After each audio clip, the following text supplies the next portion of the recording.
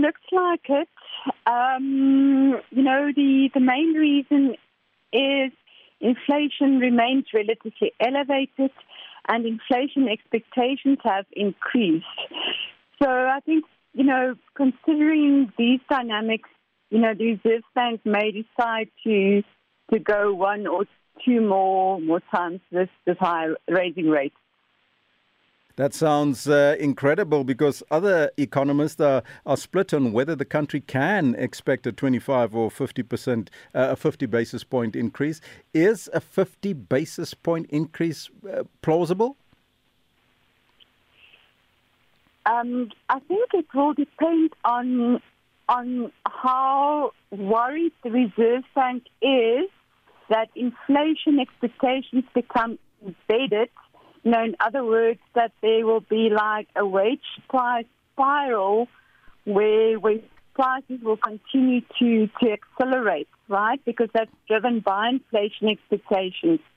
But I do think the Reserve Bank will also consider the state of the economy, and the governor has said that they don't want to see the economy going into recession. So I think when you look at the survey, the majority of economists do expect a 50 basis point hike.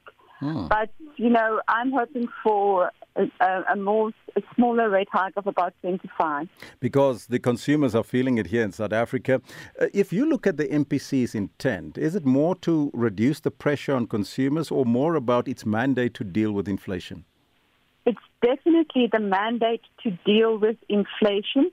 Look, the Reserve Bank has the mandate. It's a flexible mandate, right? But I think at the moment, as I said earlier on, the concern is that inflation can stay higher, right? And I think that is what the Reserve Bank is trying to control, not start to contain.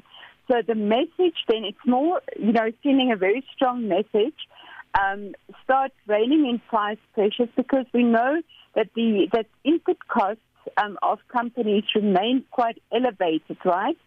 And workers on the other side wish to be compensated for this high inflation.